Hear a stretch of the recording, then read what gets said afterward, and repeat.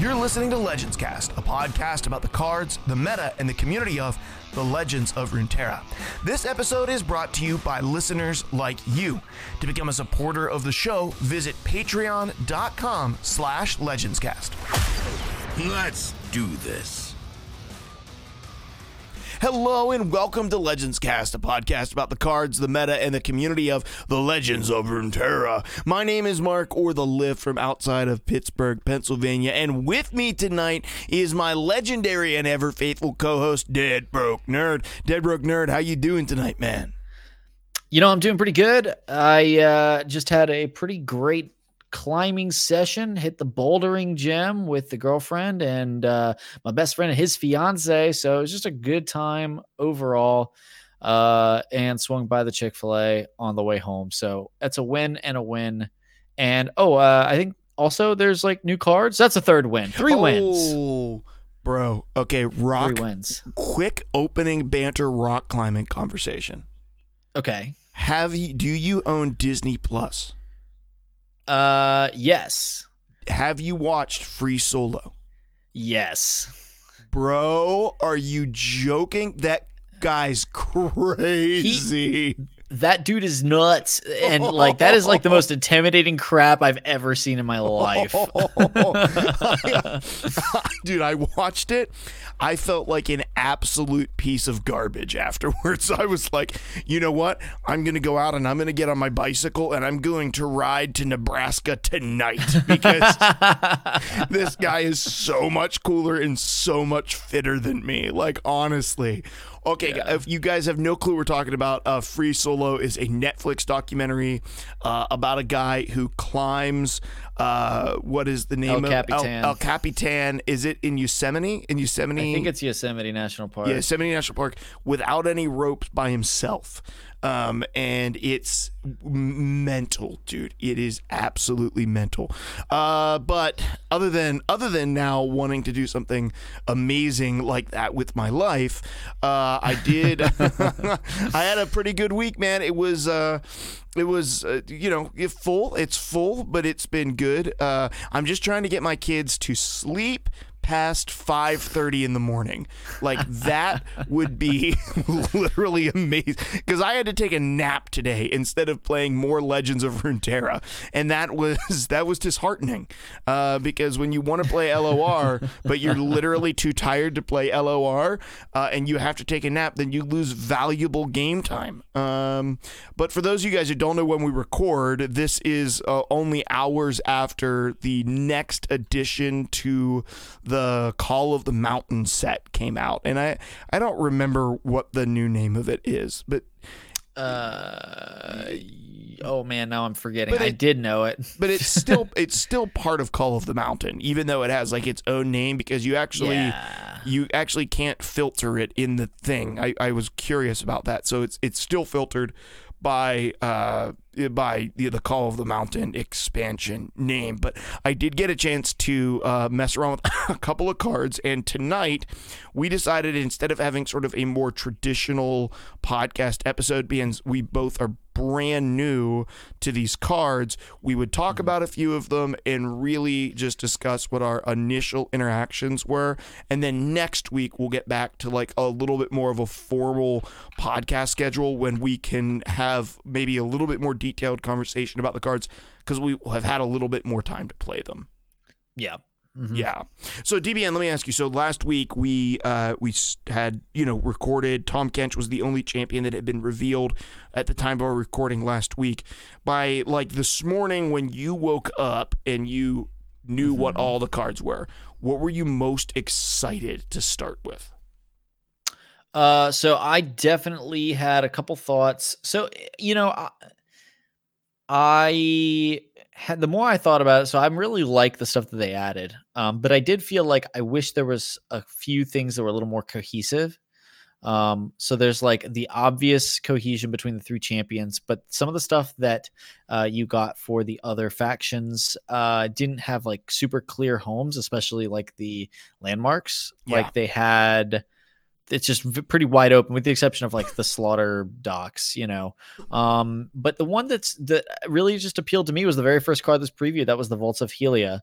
And the more I thought about it, the more I just kept saying, this is what I want to mess with. This is what I think is the most interesting thing, if not, the best thing, because it's not, but it's definitely the most interesting thing to me out of all the stuff that we've gotten so far. So I really wanted to give it a try. And plus, with me not wanting to spend like crafting materials on champions, I said, I'll spend my crafting materials on like the epics and all the locations. So I'm going to focus my first kind of couple days playing on, building around landmarks, because I'm going to get champs from my weekly chests and from my path, my advancement trees and stuff like that. So I'll spend my crafting materials on these landmarks and really play with them like they're new champions. Yeah, the landmarks are interesting. So you started off with vaults, which is, of course, the 5-mana Shadow Isles landmark. If you guys haven't messed around with it yet, at the beginning of each turn, it sacrifices your highest cost creature and summons something from your deck that costs 1 more. I'm really curious. So DBN, I actually made a vaults deck day 1 as well, and it wasn't what I played first, but I'll talk about that later. I created a vaults deck and I tried it. I tried vaults, so Shadow Isles Targon, I think I tried, and then I tried to then build Shadow Isles Demacia, because there's a couple of like really good 6, 7, and 8 drops in Demacia that come down and have an immediate impact on the board because you don't have to play them from hand. So tell me your experience, because I want to talk about my experience building a vaults deck. What was your experience like building your vaults deck, and what did you end up ultimately going with for your deck? What your factions and champs and stuff were? Sure. So I didn't have any ideas like pre-built like in my head. So I basically had enough time. I had an hour for my lunch break to run home, build a deck, play 1 game, and then go back to work. But that's how I wanted to spend my time. So I was thinking on like as it's getting closer to lunch, and I'm thinking about it on the drive home, like, what do I want to just dive into? Like instantly craft and immediately start building. And the only thing I had like a couple ideas, but I said I didn't really want to go in on the champions. So then I was looking at the landmarks, and I felt like I didn't really know what to do with a lot of them, especially like the Star Spring. I felt like maybe I need to play Soraka for this, even though I think my gut tells me Star Spring is going to be good, even if it's not with Soraka. I think it's just a good card. But I was like, I want to go vaults because I feel like I have a good enough grasp on what it wants to do. I just need to find the cards to help me do it. So I crafted vaults. Basically, I kind of knew like how it wants to play, even if I didn't know like what cards it was going to play with. And the issue is, you have to use either summon effects or last breaths, because if you like, a lot of the cards are on play, but play only works from your hand. As does anything like Plunder or Daybreak or Nightfall. All those things only work from your hand, which kind of sucks. And I really kind of wish that you'd get your play effects off of vaults, because it's a very low tempo card. And so the conclusion I kind of came up with was that there's really not a lot of ways to play vaults, except maybe one. And that would be with Anivia and Tryndamere. Oh, interesting. So I basically went a Anivia Rekindler build. Yeah. That has mana ramp in the early game and just a ton of removal. And so the ideal situation is you get you stall and stall. You've got like Avalanche, Grasp, Withering Wail, Vile Feast, Unspeakable Horrors, all that stuff. I've got Weirding Stones and Faces of the Old Ones. I'm not sure if it's necessary or not. I don't know yet. Undecided. But what's cool is Vaults of Helia, if you can get it down and then drop Anivia, it'll blow up Anivia at the start of turn 7. Yep. Give you a fresh Anivia and an egg, because the only 7-drop I'm running is Rekindler. Yep. Yeah. Okay, that makes sense. So you'll get basically a free Rekindler into Anivia, and then if Rekindler sticks around, it'll blow itself up and give you Tryndamere. And then, just for icing, and I'm only running 1 copy, so you could draw it. But if Tryndamere sticks around, which he's going to, you can get him instantly leveled up on the next turn if you let him get blown up by Vaults and go grab Ladros. Oh, okay. Now Ladros is on play, but once he dies, you'll get him into your hand and you'll be able to play him. So wait, he kills Tryndamere? Oh yeah, because Tryndamere's 8. Yeah, Vaults would go Anivia into Rekindler, into Tryndamere, into Ladros. Oh, interesting. Yeah. Now the entire early game, I'm not like completely figured out on, but it works pretty good. Now I've played 2 builds of it. I won both times. The first time was just because I stalled them out long enough. The second one ran a lot more like early games. Like this build that I currently have has a lot more like traditional like stall healing stuff. I've got like 1 Ruination, 1 Vengeance, 2 Grasp, 2 Withering Wails, 3 Avalanche, 3 Vile Feast, 3 Unspeakable Horrors. Like just a lot of stall. Yeah, a lot of stuff just to prevent your opponent from overrunning you in the early game. Exactly, yeah. And Avalanche completely does the trick. Like Avalanche is just such a good card. It is, depending on the meta, especially. But right now, because we're not still in like the burn meta where you needed to deal 3 to stuff, it is very good. I still think like even so, I think Avalanche has always been an underrated card, especially if you pair it with Shadow Isles, which can then get like extra pings off of Vile Feast, and now with Horror, pretty solid. But at first, I was running like Cursed Keeper and like Glimpses, and I was also running that 1 drop that puts more Last Breath creatures into your hand. And basically the idea was I'm going to generate just a ton of things to throw out in front of my opponent. Mm-hmm. And then once I get Vault down, I'm almost certainly going to have things to blow up. But the situation I ran into was I was flooding my hand with largely useless crap and wishing I had more like healing, wishing I had more removal. Yeah. So that I makes sense. switched it over to basically I'm still running Avaros and Sentries. I'm running Faces of the Old One and Weirding Stones, and those are my 2s and 3s creatures. And then I'm running 2 Babbling Bjergs, but I'm not sold on it. And then I've got Avarice and Hearthguards. If only because if I get Vaults down and I don't have Anivia, a Hearthguard will turn into an Anivia. Okay. And if I pull Hearthguard or Bjerg, right? Like I basically want to be able to pull something anytime Vaults is down, no matter what creature is on the board. So if I have a Face of the Old One or an Everescent Sentry, I'm pulling a Weirding Stones. Yeah, that's not great. But if I have a Weirding Stones, I'll pull a Bjerg. If I have a Bjerg, I'll pull a Hearthguard. If I have a Hearthguard, I'll pull a Nivea, and then there we go. We're into the money now. Are you running Withering Wail? Yeah, I'm running 2 of those. Yeah. Okay, Catalyst of Aeons. Is that in your deck? The 5 mana ramp and heal 3? No, I have such a hard time playing that card in my deck. Just don't like it.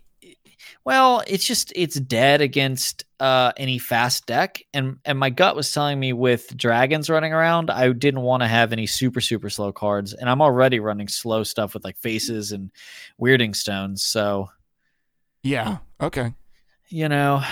Those dragons are hard to deal with. I did play against 1 dragons deck, and I beat it mostly on the back of Tryndamere and Rekindler.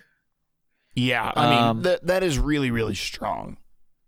Well, and I didn't have to pay for Tryndamere, and that's the thing. Like you think about it, and you're like, yeah, like you're only getting yourself 1 free mana. I was like, and that's true if you're not playing things like Anivia, Rekindler, and Tryndamere, which when you kill them, at least with Anivia and Tryndamere, they stick around. Yeah, you're still getting value there, even though the thing died. Right, and now I think that there's also probably a viable build in here where.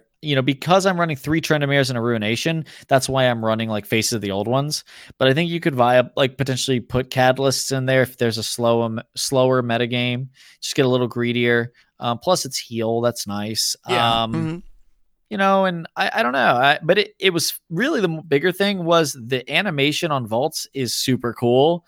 And it's just a fun card to play with. The animation on Vaults is great. It's super sick. Love it. It's great. So let's talk about the terrible deck that I made. Okay. So I decided to play this, and I was like, I just didn't connect the Anivia Tryndamere thing there. But what I did connect was, okay, play Hecarim, attack with Hecarim. Hecarim gets sacked, summons a Rekindler summons a new Hecarim, right? So I'm like, okay, I'll get like some Hecarims on the board or something. And I think if there was a card in this game that was like, give this creature last breath, when it dies, resummon it or something. That maybe there was, like that would be a little bit more viable. But I ended up trying to build the deck way too much, sort of like altar decks were built in the Elder Scrolls Legends. Just too often I was just like trying to make sure that I had things that would work on turn 1, 2, 3, 4, 5, 6, the whole way through, and that just didn't really work well or jive well with me. So I swapped over and I jumped to Demacia, and because Demacia has a lot of like really good end game stuff, right? So Tanina Crown Guard, which is the 8 mana 7/7 that when I'm summoned rally, and she has tough, I was like, that's actually a really good one. Like, so turn 6 Hecarim, turn 7 Rekindler into Hecarim, turn 8 rally, and get a 7/7 with tough by just losing my Rekindler. And I was like, that's pretty good. Genevieve Elmhart is pretty good. She's a scout, challenger, although she just got nerfed. 5/4 that gives everything on your board +1/+1, and that can be done on summon as well. And so I was kind of like, okay, Demacia has a lot of like rally stuff. Even the new the Dragon Guard Lookout, whenever he's summoned, if you behold a dragon, rally. But it was too anti-synergistic, right? Because Demacia wants to build a wide board, and this card is like not really enabling you to do that really well, because you have to be really careful with what you play, and Demacia is really board-centric. You have to be really careful with how you trade so that you can sort of like chain the correct stuff, whereas this build that you had is kind of like, this is basically War Mothers, right? Except you're running vaults instead of trying to like pull stuff from your deck. I think the question that I would have is it better than just playing this exact same deck but just playing War Mother's Call in it instead of vaults? And that's probably hard to know for sure. Well, there's definitely pros and cons there. But I will say the first game I won with vaults against dragons. I didn't think I'd be able to do it, but I pulled it out. And it was because of vaults. It actually was because I played vaults, because there was no way with vaults I was going to be able to get like the double Anivias and anything like that fast enough. Because I was able to you lose the tempo with vaults on the initial play, but then on the following turn, you play Anivia. Ideally, like in that situation, like what I did was I basically on 5, I had some spell mana. I used a Vile Feast or something like that. Survived, played vaults. It blew something up and got me whatever. I think it got me like a 2 or 3 drop. But then I played Anivia on my turn, passed. Anivia blew up. Anivia summoned Rekindler. Now I have an egg, a Rekindler, and an Anivia. And 7 mana. Yeah, because you haven't played anything. Because I didn't actually have to play Rekindler. So now you can Vengeance if you need to. And that's exactly what the situation was. I looked at it and I was like, oh, great. Now I have the mana to go Grasp the Undying and a Vile Feast and heal and survive, And then the next turn, the Rekindler died, replaced itself with Tryndamere. Again, I have full mana now to continue removing things, continue to play creatures and stuff down, and that's why after that game, I switched out a lot of the creatures that I had in the early game over to more spells and more removal so that I could make sure I can keep my board afloat off of the vault chaining, and then I can leverage that on turns like 8 and 9 by being able to use a lot of spells too. And interesting, because Ruination is one of the few destruction cards that will not remove a landmark. And so you can actually get your Anivia, a couple of Anivias out on the board, and then vaults, and then Ruination, and it will keep your vaults and your Anivia eggs on the board, which is Yeah, and really then, great. Well, and then you can, after that, you can go, if your vault is still around and your Anivia is still around, it'll blow up the new highest thing, which is Anivia, which then gives you another Rekindler, which gives you another Anivia, yada, yada, yada, yada, yada. Yeah, okay. So I actually built a deck for it while we were talking here real quick, just clicking through kind of like what you said was in the deck. It looks really exciting. I'm definitely going to be checking out that. For me, I was excited about Shyvana, which is what we're going to talk about. I was excited for Demacia Dragons. And so I went ahead and put together, I crafted myself 3 Shyvanas. Speaking of, guys, if you haven't two things. One, I hit platinum last night. Just right before the season ended. I didn't realize we were getting a soft reset already, but I did push and hit platinum with TF Swain last night, which might make me a terrible person, but I don't care. We'll let you decide. Yeah, we'll let all of you decide if I'm a terrible person. But there came out with a bunch of really cool new packs for stuff. So we got the emote pack with Tahm Kench, with Aurelion Sol, Leona, and Soraka. And Leona and Soraka and Kench, I think, are all really good emotes. I'm not a huge fan of the Aurelion Sol one, but it is what it is.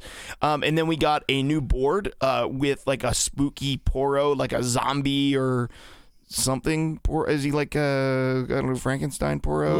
Demon? It looked to me, he's everything. I don't know. I think it might have been a mummy, but it looked to me like it looked kind of like the Skyrim helmet to me. Yeah, I can't tell because he has like demon horns and a tail, but he has like I don't know, whatever. Anyway, that's why I thought it was like the horns made me think like Skyrim helmet, but yeah. So spooky, this isn't Elder Scrolls. It isn't. It isn't. They're not trying to cross over. It's spooky, so it's like a spooky Halloween themed board, which is a really cool board, by the way, super cool. And then we got the new Shyvana stuff, which if you buy the bundle comes with a Shyvana Aurelion Sol deck with a couple copies of each, I believe. Also comes with the Shyvana card back, which you can buy separate, and the Infernal Dragon, which is I think our first rare or epic level minion guy. He's a little bit more expensive, Guardian. And then you also get the exclusive emote for Shyvana called Fire Up, which you can only get through this pack of things. And so you can pick up all of that, which I really like what they're doing there. They're like, hey, here's a deck that you can play. If you're a new player and you like dragons, here's a deck that you can play and get started. And we're going to give you a bunch of cool cosmetics to go with it so you can feel like, okay, I threw $30 or bucks at the game or whatever, and I can jump on in. And I think that's cool. Yeah, I agree. So totally. we'll go back and maybe you can tell me what your favorite cosmetic is that came out. But so I made a Shyvana Dragons deck. I tried kind of like I noticed a lot of people played sort of different variations of this. Some people went with kind of like the new dragon that can reduce the next dragon you play by 2 to try to sort of cheat out Aurelion Sol early. So they play like Shyvana Aurelion Sol. The one that I liked the most so far is Mono Demacia. I'm playing Shyvana Garen Bannerman. And so I'm playing all of the cards that DBN hates. And so the goal of this is kind of like, so you have this new one called Egghead Researcher, which is a 2-mana 1/3. And when you summon him, he always puts a dragon follower in your hand. So you can pick up a lot of different dragons through the Egghead Researcher, which typically allows you to get the what do you have to have? There's a couple of things. Oh yeah, I always forget what it's called. The Behold a Dragon, which Dragon Guard Lieutenant, which is a 2-mana 3/2 that gets Challenger, which is a really strong early game card. And I'll tell you this much, what we kind of thought when I first saw it, I can't play in this deck, but if you play the one that reduces dragons by 1, cost by 1, and you play Shyvana on 3, she's really strong. This deck, I can't do that. It's just sort of like, I want to powerhouse people down. So it plays Garen, it plays the Screeching Dragon, Cytherea the Bold, and a couple copies of Genevieve, even though she just got nerfed down to a 5/4 from a 5/5. And then, of course, the Vanguard Bannerman, which allows me to buff my board. It runs a few scout cards. I'm actually thinking about dropping Garen and maybe playing kind of like Shyvana Scouts and playing with Quinn, and kind of seeing what that looks like. So I'm not real sure, but I played it, I don't know, a handful of games.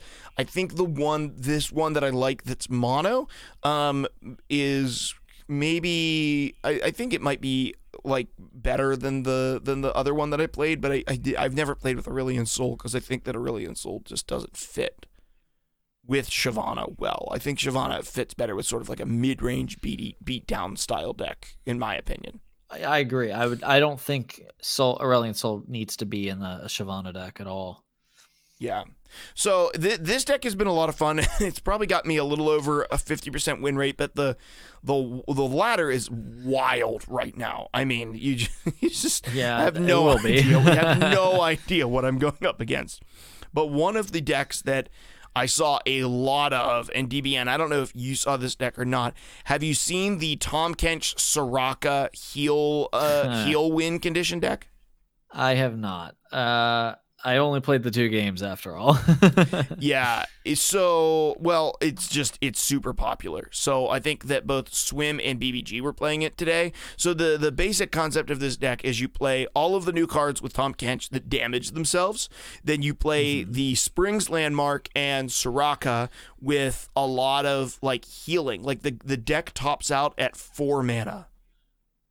So that it's not a control deck. It's just like, let's build an early game board that damages itself, but they're overstated minions that are constantly, I'm healing them, and just get to 22 healing before, like turn 8.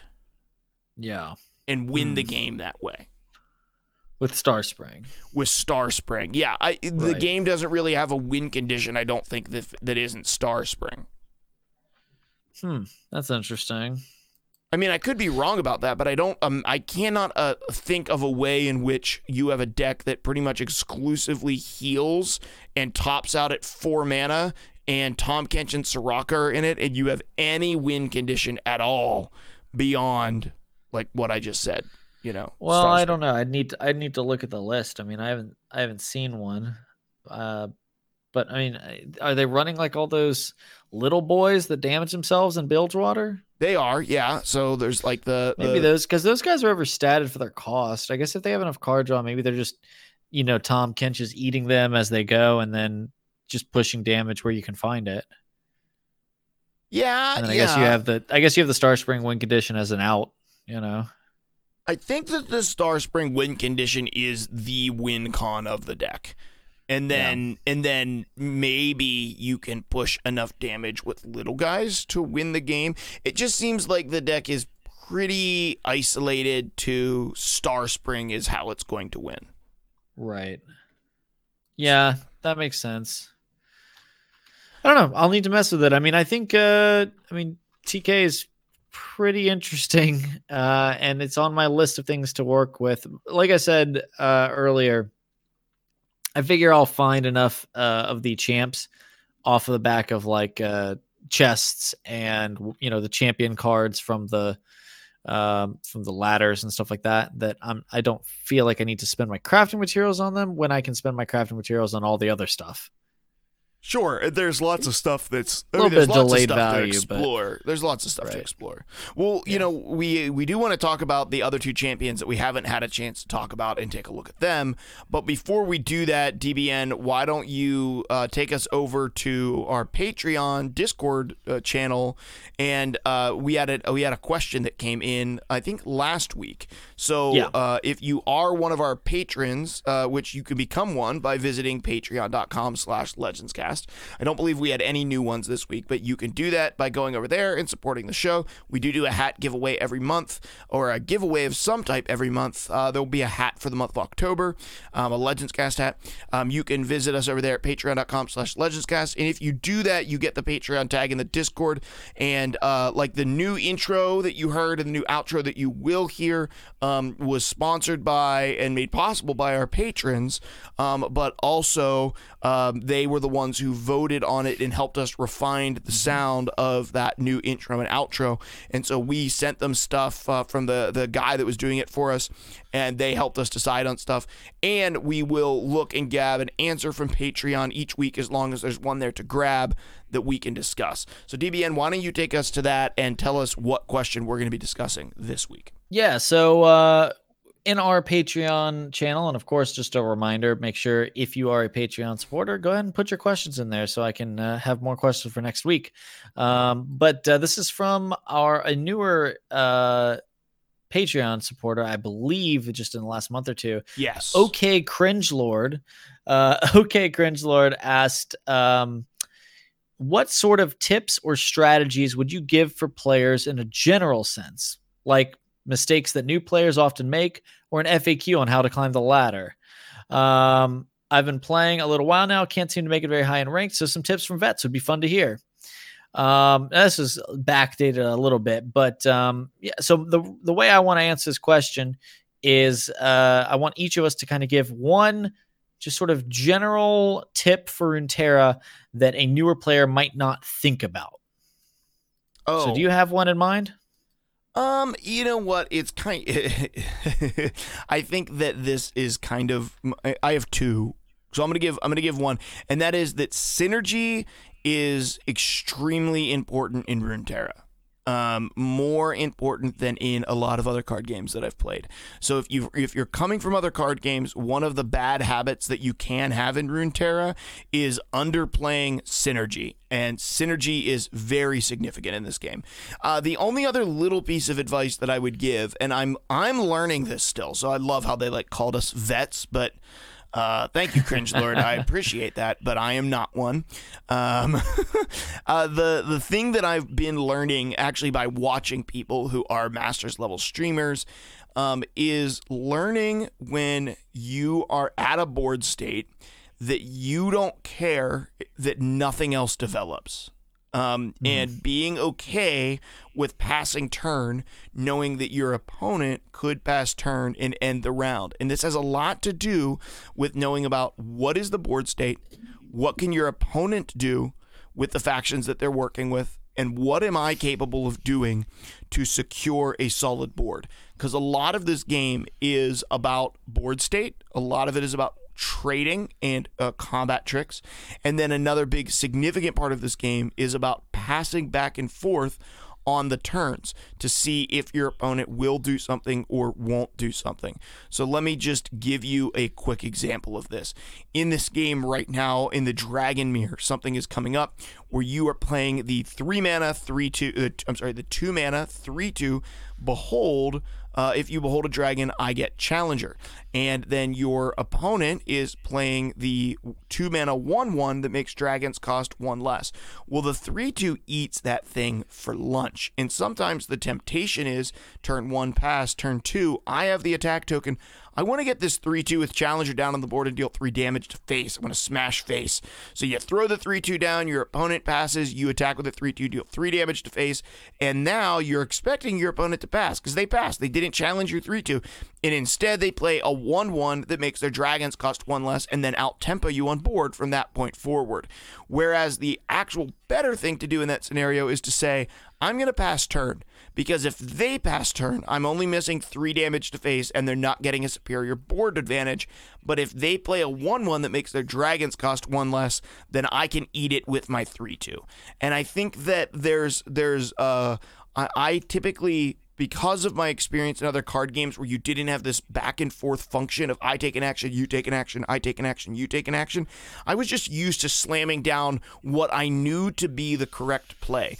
And sometimes the correct play in Legends of Runeterra is dictated by the passing back and forth of the turns. So learn a little bit about that. Watch some streamers and watch some, high Masters level players and how there's this bluffing game that's going on constantly between them and their opponent of if they have something to play or if they don't have something to play, will they allow the turn to pass or won't they allow the turn to pass?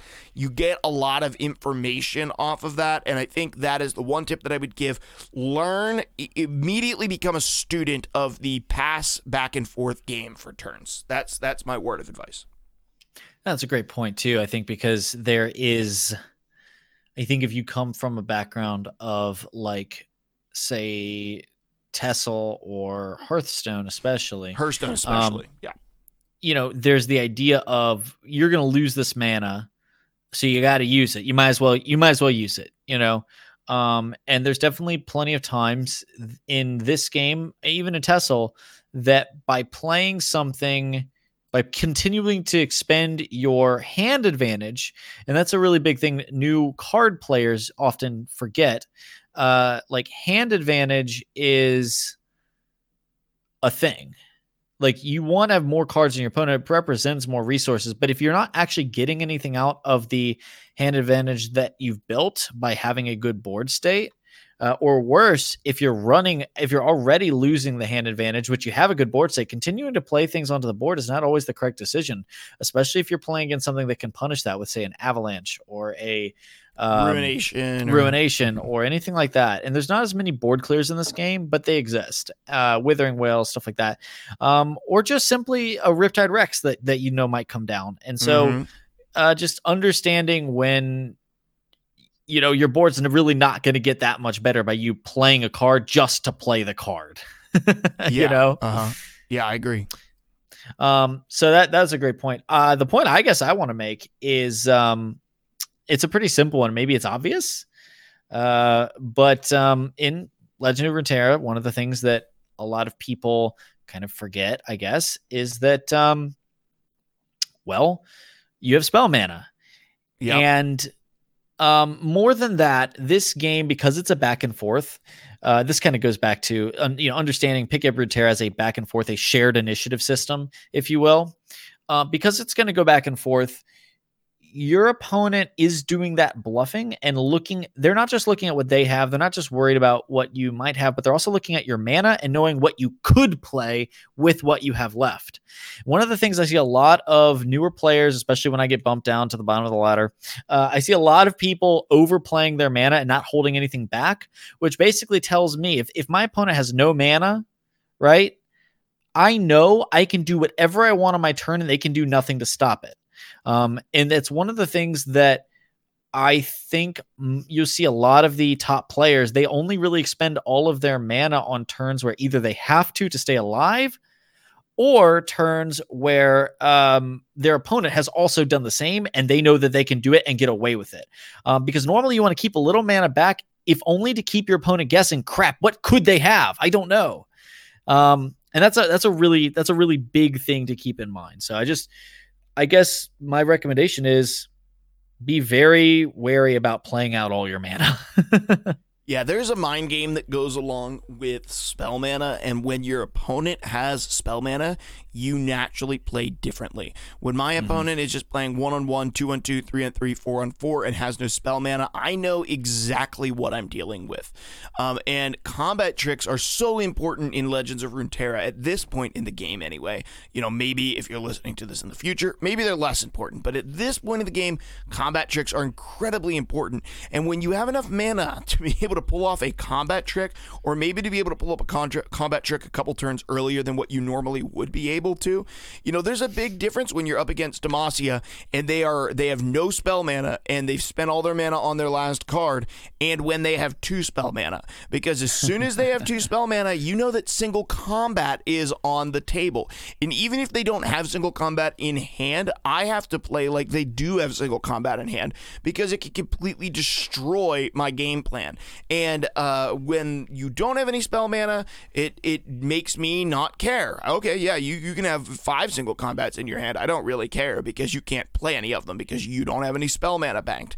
So I think that spell mana in a game that is so heavily dependent on combat tricks is definitely really important, and something that you always need to kind of keep in the back of your mind when you're a new player. Spell mana is very powerful, both in the cards that you can use to play it, you can use with it, but also in the mind games it plays with your opponents, and the fact that it makes your opponent play differently. Whether you have the answer in your hand or not, they're forced to play around as if you did. Right. Or at least a good player will. Well, let's talk about the other two champions that came out, because we talked about Tahm Kench. I already mentioned Shyvana. I want to bring her up and take a look at her because she's the most exciting one to me. Let's talk about her for just a couple of minutes. We'll probably do a champion spotlight in the future. Shyvana is a 4-mana Demacia champion. She is a 3-attack, 4 health that reads, attack, give me +1/+1 this round. So when you play her on 4, if you attack with her the same round, you basically are playing a 4-mana 4/5 if you get the opportunity to attack with her. She levels up when she has seen dragon allies deal 12+ damage. Keep in mind, this can be done through attacks, but this can also be done through things like one of our new cards, Strafing Strike. Is that how you pronounce it? Strafing Strike, or Single Combat. And both of those cards will allow dragons to deal damage if used on one of your dragons. When you level up Shyvana, she becomes a 4-mana 4/5 with Fury, which means when she kills something, she'll get a +1/+1. And then when she attacks, you get a +2/+2 in your hand and create a fleeting Strafing Strike in hand. Strafing Strike is a 3-mana fast spell that reads, an ally and an enemy strike each other, the same exact as Single Combat, with the added little bit, then if an ally is a dragon, heal it too. A very, very powerful card in combination with Shyvana, and the fact that you attack with her, she becomes a 6/7 when she's leveled up, and you immediately put a 6/7 with Fury, mind you, and then you immediately put a card in hand that says, I don't know what you're going to do, but I have a combat trick, and I will always have a combat trick when I attack with her, is really incredible. So, DBN, what were your first impressions of, I don't know, you said you played against a dragon deck, but I'm curious to know, what are your first impressions of Shyvana? Good, bad? Oh, she's also a dragon for tag, so. Yeah, I'm pretty sure Shyvana's good. Yeah. But Shyvana's not like overly complicated. It's just a good stuff card that continues to generate ways for you to cement a board state. I mean, I really don't have much more to say than that. I think it synergizes really interestingly with a lot of the other stuff that's on the table. So, or for Demacia specifically, it opens up another kind of good stuff champion alongside the cheaper Fiora and the less cheap Garen. So depending on how you want to, run the table in terms of, you want to get, value champs out early, or you want to kind of hit the more resilient ones in Garen and Shyvana there. It's just good. I can't say it any other way. Like, it's a good card. It's going to be impactful for a long time, I think. And I also happen to think that, like, the, just strictly the way that dragons work is going to be more of what Demacia did with like Bannerman stuff, just a different approach. Keep in mind, dragons now basically have 6 copies of Single Combat plus at their disposal. They don't have to run all of it, plus whatever you want to run, or plus whatever you get from the duplicates of Shyvana. So yeah, yeah. I played against a guy today who played a Single Combat, 3 Strafing Strikes against me, then leveled up Shyvana and played another one. And it just was really oppressive and super hard to deal with because you just got a big Shyvana on board. And if you can hit Shyvana with something like Mentor of the Stones, for example, play Mentor of the Stones on 3, Shyvana on 4, and then when you attack, give her a permanent +2/+2 plus another +1/+1, you're attacking on turn 4 with a 6/7. That is going to stay with, with at least 2 of that. And then you can hit people with, Strafing Strike or Single Combat with her. You can level her up in that turn. Like if you have 2 spell mana, let's say you have 2 spell mana and you play, Mentor the Stones and then Shyvana attack, you deal your 6 damage and then you Single Combat something and do another 6, you can level her up on turn 4. So she's really not as hard to level up as you might think.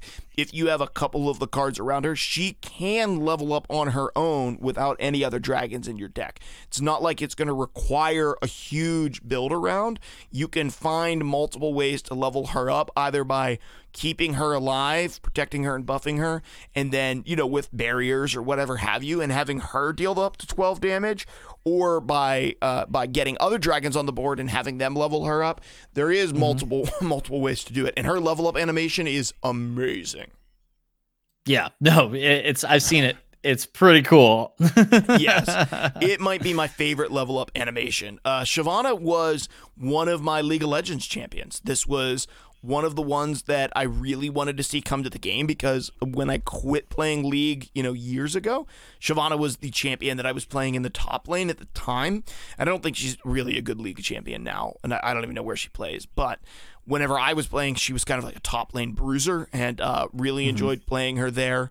I think that you're right, DB. I think that she is just good, but she's not uninteresting.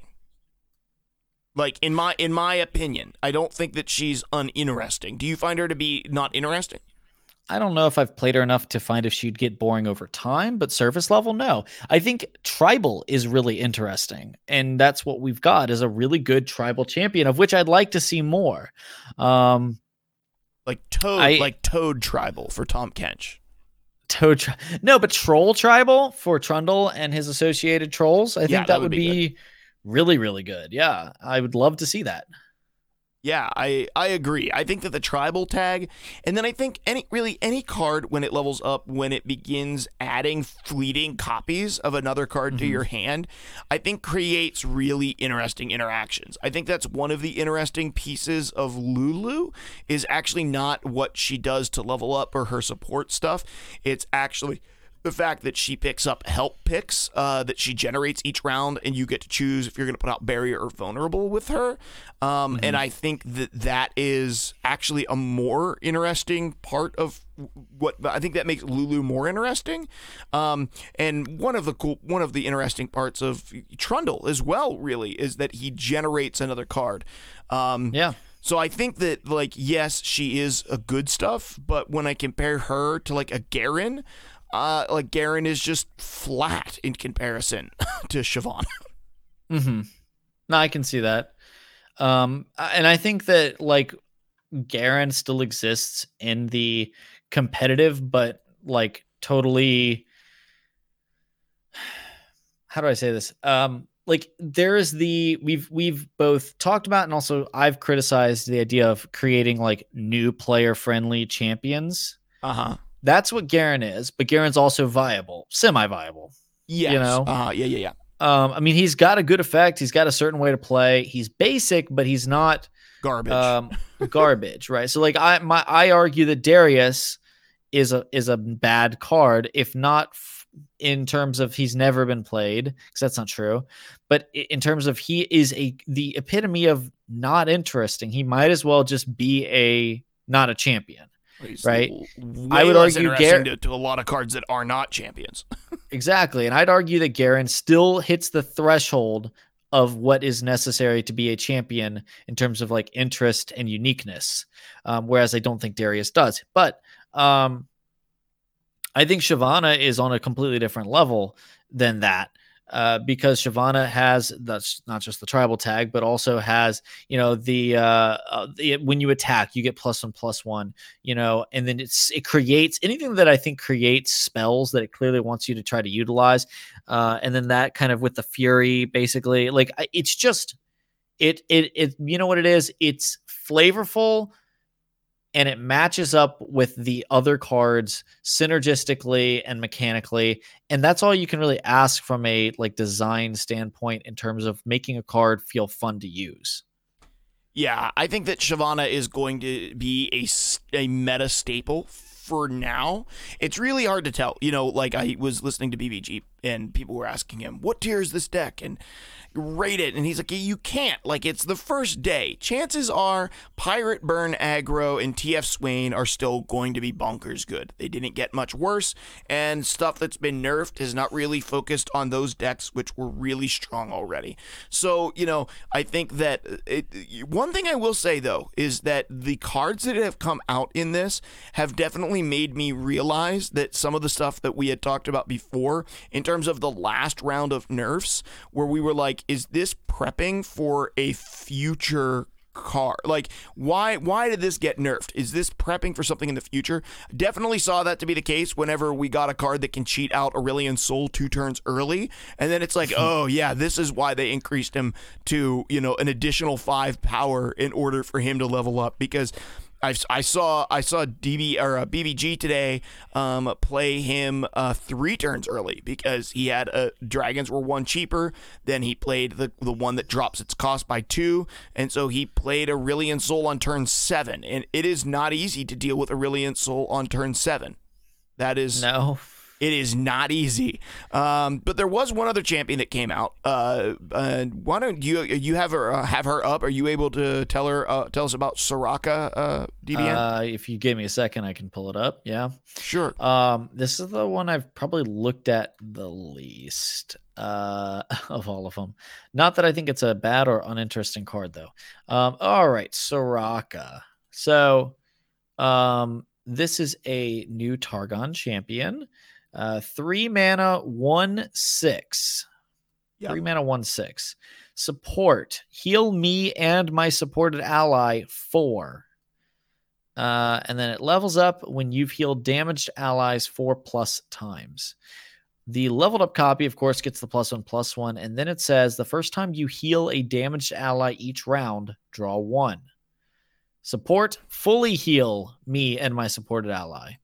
And then the effect, the spell card is a Wish. And Wish fully heals all damaged allies. And then shuffles, in this case, because it's a Soraka card, shuffles Soraka into the deck. And that's for 3 mana. Yeah. So a heal-focused champion. I really like that at the minimum from the MOBA side of things, where healers are pretty big deal in MOBAs. Sure. And I like that is being reflected in a champion, where I think a lot of games don't really focus on healing. I remember Tessel very rarely had anything that healed, and the heal cards in Tessel were garbage. Yeah, no one ever played them. It was like, this is pointless. Why am I using these? But that had a lot to do with the fact that attacker had priority on how they took trades too. Well, right. But I think Priest in Hearthstone, I always really enjoyed the early days of Priest before Priest turned into a spell combo deck like Mage Light. I really hated how Priest ended up. The only Priest deck that I played Shadow Priest. I played Highlander. Highlander Shadow Priest was what I played in that. So because it was I used to steal all your stuff, Highlander Shadow Priest. So one of each card. That was what I played. I like the early days of kind of like the mid-rangey Priest, where you're like playing Injured Blade Master, a 3 mana, like 4/7 or something, like 3 or 4 mana 4/7, and then you'd get to heal it with your hero power and whatever, and just get a lot of value out of him. Yeah, your 0 mana circle heal for 4. Exactly. Yeah, no, I loved that stuff, and I loved when you had the time where you had Barnes could summon a 1 mana copy, and then you played Resurrect Priest. So like he'd summon a 1/1 copy of a huge dude in your deck. It would die, and then you'd play Resurrect on it, and it would revive it and at full health, and then you just spend the rest of the game healing these big bodies that you got undercurved. That was my jam. I loved that deck. I love that deck so much. That's the deck that I got closest to hitting Hearthstone Legend in, and you know how much of a grind that is. It's insane. I think I was like ranked 2 or something like that season, just playing that one, my personally built version of Resurrect Priest. That was a fun times. But regardless, healing being a kind of newly supported archetype, and there's a lot to support healing now. And a lot of things they want you to play with it. I think Soraka's level up is awesome. I really enjoy it. With the new builds, water cards is really easy too. Like you can actually have her leveled up on 3. Like it's crazy. Yeah, it's possible. And I think that's really, I think she's good. I hope she gets good. Like I hope she's a strong card. I haven't played her or played against her yet. I've seen one video where they played her, and it looked fun. I guess I just feel like I can't make a judgment on it because I haven't seen it in action yet, like we say with all cards in card games, the one thing that we look for, DBN, on a card, the one word is the word draw. So here's the thing. If Soraka's ability was support, heal me, and my supported ally 4, and then it was level up, support, fully heal me and my supported ally, and maybe one other thing. If it didn't say you can basically draw 2 cards a turn, because in this deck you're going to deal self-damage, right? You want to deal self-damage because you want to get leveled up, and you want to play springs, right? And I saw some games today where people got 2 springs down. Okay, so now, you know, I saw a game where 2 springs came down. Spring 1 healed 2 creatures on the board and leveled up Soraka, and then, you know, spring 2 healed other 2 creatures on the board again and drew a card with Soraka. And so if you can keep things that are damaged using, say, Tahm Kench to keep damaging himself, and then healing him up, you can pretty consistently draw 2 cards almost each turn, which is really strong, especially in conjunction with another card that we got in the set, which I wasn't too stoked about, but as it turns out, it's pretty good, which is the one that heals an ally for 4 and then gives them +0/+4 as well, and that +0/+4 is going to stick with them. And I think that is another really, really strong card that works really well with Soraka. Maybe not with other things, but it is a combat trick that sort of enables your win condition with, you know, you're not going to kill things easier, but enables your win condition with your Star Spring really quickly. And I think that is that's cool. So I think, you know, you play Soraka probably with Star Spring every time, and I think that she plays with the new Bilge cards, or she might play with some of the Crimson cards from Noxus. I mean, has that kind of gotten your juices going again for Noxus Crimson package? Is Soraka, because she could pair well with them. Yeah. No, definitely. But the Crimson cards on their own aren't that great. Vlad's still not a champion. So not really, to be honest, as much as I want to. I've been much more interested in trying to figure out a way to use the Noxcria Arena. My brain has been running circles trying to figure out a build of that I'm excited to play, because I'm excited to play the Arena card. Although I've kind of realized, like, Noxus doesn't have great ways to use Arena. Like, it would be way better if the Arena, although it wouldn't make sense, the Arena would make more sense in Demacia or Freljord from a structure perspective of what other cards are in that faction, because you've got like the Regenerate for Freljord, you've got like the barriers and stuff like that. Dragons with Fury in Demacia now. Yeah. And I was thinking about going like Shyvana, Garen. In fact, Gibbles and Bits was saying he had built that deck, you know, with the Arena. And like a slower, grindier build, which sounds fun. You know, I was thinking to go more with like the run triple prismatic shields and just put barriers on whatever's going to punch something, you know, before the end of the turn. Yeah. Okay. Yeah, that makes sense. Yeah, that would be good. Run the 2-mana guy that gives out barrier as well. So just before the end of your turn, you put barrier on your strongest thing, then that strongest thing punches their weakest thing, and eventually you win the board like that. That was my idea. I haven't built it yet, though. I kind of realized, like, you know, the strength of Demacia is I think that there's a lot of cohesiveness in their game plan, but that also means there's not a lot of flexible cards. They all kind of do very specific things. I think, if anything, like LOR seems to have the least amount of just raw good stuff cards, which is probably good, but it doesn't mean when you're trying to fill out a deck list, it can be, you know, with a less fleshed out mechanic, it can be kind of hard to find things to put in there. Like, I've been struggling with this. I've been looking at this Vaults list, the Vaults of Helia list, for like this entire podcast, just in the background, you know, and trying to figure out a 4 and a 5 drop that makes sense in the list. It's hard. There's just not many options. There's just not options, right? And I'm ready for there to be, well, I think Vaults, I just want there to be more things that do things on summon. But really, I think just, I think from a creative standpoint and wanting to do weird things, I'm just one more pack, one more big set, and I think the card pool will be there, you know. Honestly, like, I have not been upset about the size of the card pool yet. I mean, for me, it's just because I always want to do weird, stupid things. Like, from building competitively, there's no issue with the card pool. But I'm always Well, trying to do like wonky stuff. And I think vaults is also just an extra specific situation because it requires, you know, it requires you to sure. not work with anything that works on play, at least if you want to get the value from vaults. Well, and it requires you to use cards pretty consistently that you want to pull out from each mana level. And I have noticed before it was just like there just wasn't a lot of options. Like and I think this is the first time building the Vaults deck was the first time for me that I was like, I want more cards in this game. Like I want more options. Yeah. I'm gonna want now once we get more cards, I'm gonna be saying, okay, I'm ready for a rotation. I need to see a rotation around the corner. Yeah. But that being said, something interesting that I thought maybe we could sort of close out our thoughts on for this episode with TBN was kind of like what we are thinking. We've now had the first burst of Call of the Mountain.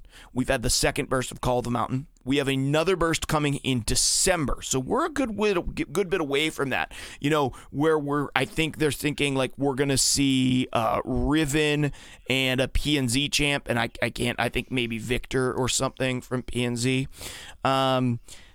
What do you think about this version of a release schedule? Instead of dumping them all at once, they do this sort of staggered release of a new set of cards. Do you like it? Do you not like it? Like, what are your feelings on it? Because I've been trying to form my feelings on it, and at first I didn't mind it, and now with this second miniature set that's come out, I'm more unsure.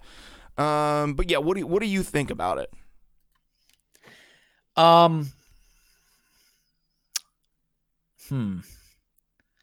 Okay, I'm gonna I can give you a moment to put together your thoughts.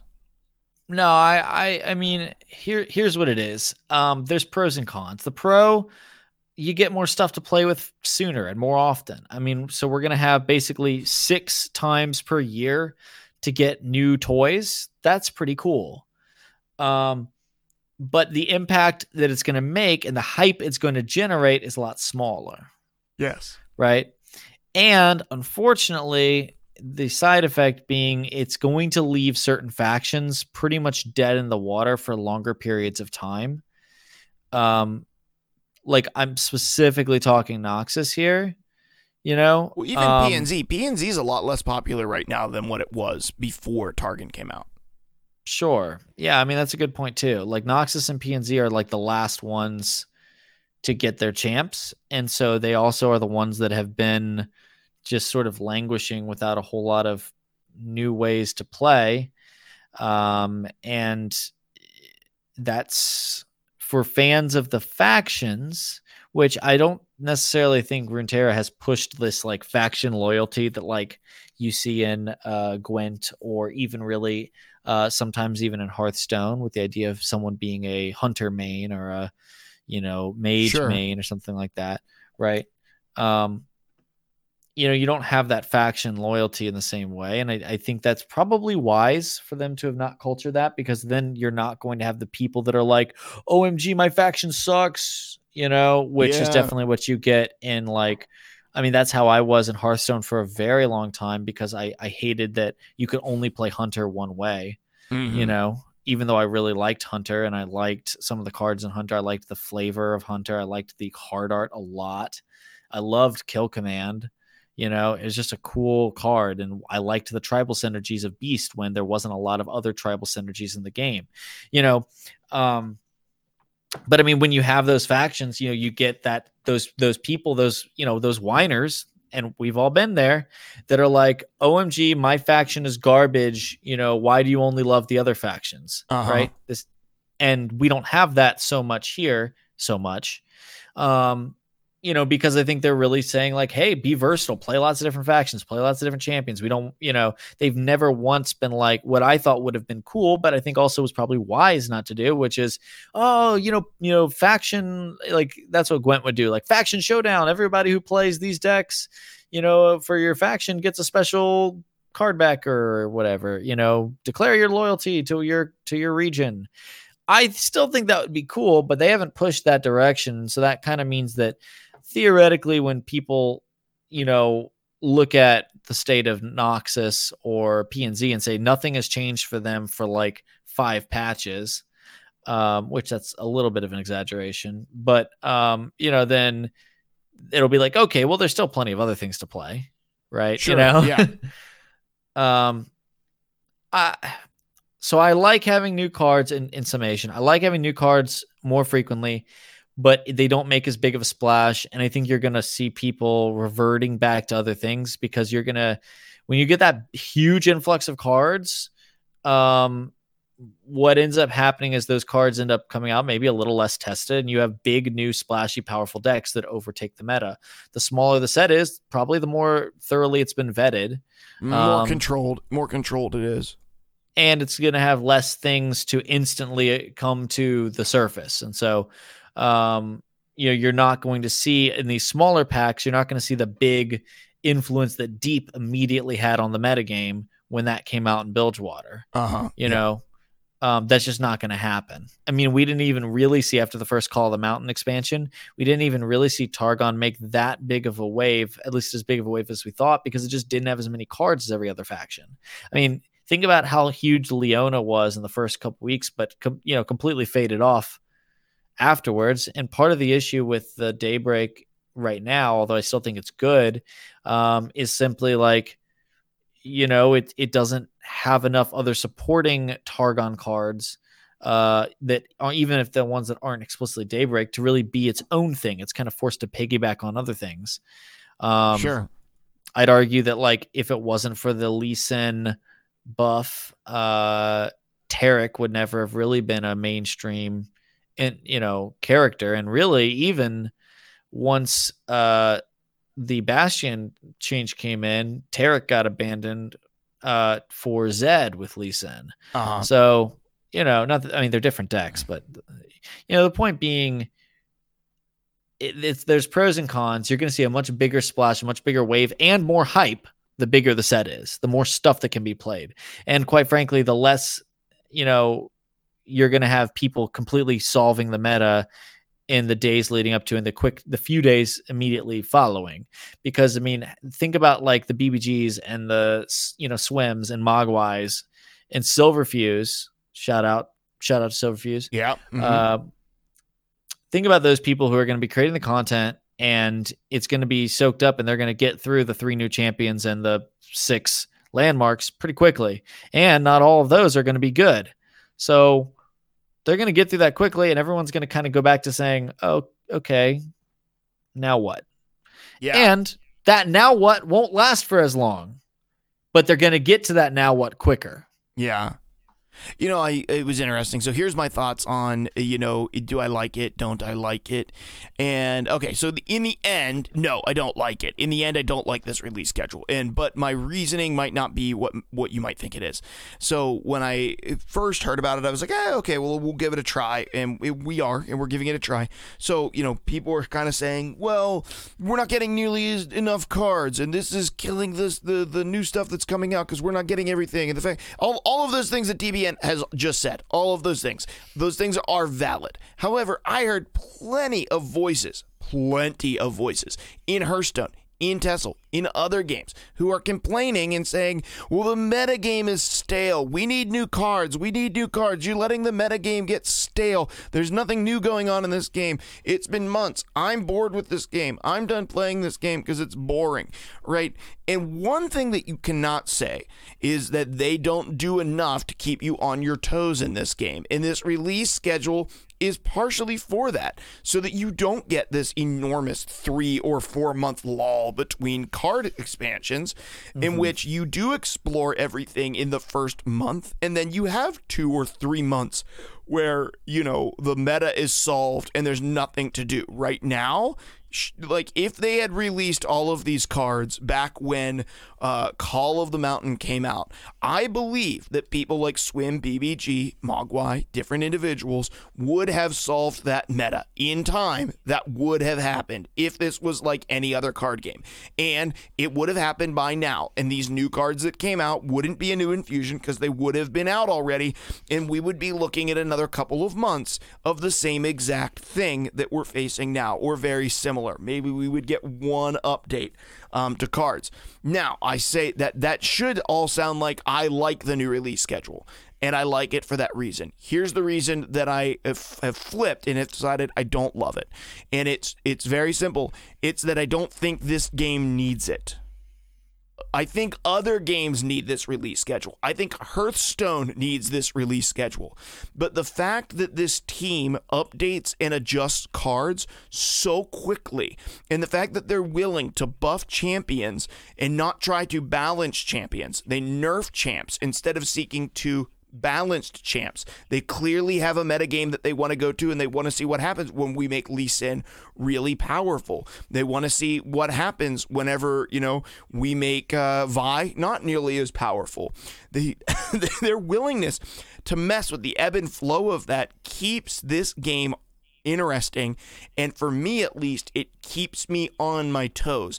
They're willing to make pretty drastic changes to key cards and their champions in this game on a very regular basis.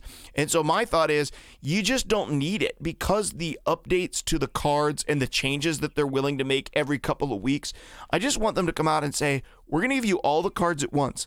Let's be really clear about our philosophy. We aggressively change cards. We aggressively push cards in and out of the meta at different times. If your champion that you like playing isn't in the meta right now, don't worry. It will be again sometime in the future. I think that's kind of what their balancing philosophy is, at least from what I've seen. And I wish that they... that's why I just think, I think that this release schedule is actually healthier for other games, but because they so frequently change cards in this game and make adjustments, buffing and nerfing champions and cards in the game, that it may not be necessary for a game like this with this particular team. And that says more about the way I value the team and the fact that I appreciate their constant adjustments than anything else. So yeah, that's my thoughts, and that can be completely off base. I'm sure there's people who will disagree with that, but that was just kind of that's where I was. That's my initial thought on it. I mean, and that's totally valid. I mean, it just depends on what your goals are, and I think that the different release schedules are going to be better or worse for people depending on what those goals are. So.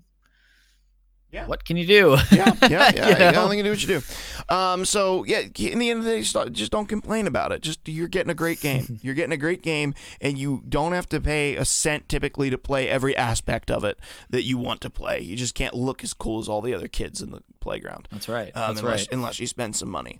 Okay, DBN, we're gonna work our way out of here, but really quickly, do you know what the big outrage really was this past week on Reddit and stuff over LOR? Oh, yeah, the KDA stuff, right? KDA stuff. Right? Yeah, that's exactly it. Do you hate it? I don't go. I do not frequent Reddit. I don't care. I don't care. I need to see it before I make a judgment. Fair. So until then, I don't care. Yeah, I don't care.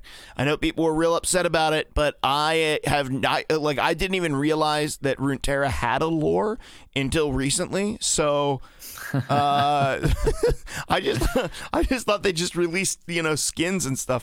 I actually don't even know the full details of what it is. I know that they're releasing some special cards with the next set that you can get access to through leveling up your event or whatever, and you don't need the event pass in order to get the cards that come with the game. And I think those cards are all going to be craftable as well, so there's not really anything to be upset about. People are really upset about we don't have all the regions and you're swapping universes on us and stuff. Listen, the team has been swapping universes constantly in order to sell skins in LOL. What would make you think they're not going to swap around some universes to sell cosmetics in LOR? I just sort of expected that to happen. I do wish it was a cooler thing than the K-pop genre of champions, but you know what? Who cares? It might not be my thing. I was hoping the next event would be I don't know, kind of tougher, a lot tougher, but it's not. That's okay. Hey, honestly, it's just because they're doing it it's more important for them to do something fun like that for League of Legends. That's what's more, and Teamfight Tactics, because those are the bigger markets. Yeah. So, yeah, and they're doing a crossover, and they want to get people into LOR, and so a good way to do that is do a crossover between all of their games, and that makes sense. Right. Yep. It's a marketing thing. Right. Like, and I'm also just kind of like, I might hate it when I see it, but until I see it, I'm not even gonna give it two thoughts. Yeah. Sorry if you're expecting a more intense thing than that, guys, but you're not getting one. My last thing is to, like, hey, keep in mind, this company needs to make money. In fact, they need to make a lot of money. They've put a lot of money into this game. They need to make a lot of money off of it. And they're not making that money by forcing you to spend $100 every expansion on packs. Yeah, good point. If they're making their money by offering optional cosmetics that you don't have to purchase for an event you don't have to participate in, then cool it. Just be glad they're making money, because I tell you what happens when a game doesn't make money. You do season 2 of a podcast on a new game. That's what happens. That's right. so just be happy. You don't have to go through the death of a game because K-pop is coming or KDA is coming to Runeterra. So just every time you see it, just remind yourself that someone that's not you is spending money on this, and it's allowing you to continue to play this game into the future. And thank them. High five the person buying the KDA stuff, because they're making you happy. That's right. Heck yeah. We're on the same team here. We're on the same team. Yeah. Let's get out of here, man. How can people find you, DBN? Are you, I don't know if you're going to try to do a video for the new set or not. Anything you're thinking about? Yeah, no, definitely check out my YouTube page. I would need to play more of the set to make a video of it, but I think I'll probably be playing my Vaults deck on a video soon. I'm actually been enjoying it quite a bit. I got to be honest, I have played a game while we were recording, just kind of in the background. Don't tell I know me that. I shouldn't tell you that, but I feel like it was important because I did beat TF Swain with it, so it can't be that bad. It's still undefeated. Still undefeated. Nice, very nice. Yes. So anyways, that's that. I'll be probably posting that up. That's Deadbrook Nerd on YouTube. I probably won't get a chance to stream anytime soon, to be completely honest with you. But yeah, how about you? See, now I get to ask you. How about you? That. Yeah, twitch.tv/thelift. I'm not over there very often, but I will be more in the future. Just haven't been. So if you want to know when I go live, go to twitch.tv/thelift and, smash that like button there. And you can find me whenever I go live over there. Hopefully, playing some LOR. We'll see if I am or if I'm not. Yeah. Okay. That's going to do it, guys. Thank you so much for tuning in. Thank you once again to all of our Patreons over at patreon.com. We really appreciate you guys. That's going to do it for this episode. So please go ahead and enjoy this new outro bit. And have a great week. Thanks for listening to Legends Cast. This episode was brought to you by listeners like you. Don't forget to join our Discord community and support us by leaving us a rating and review wherever it is that you listen to podcasts.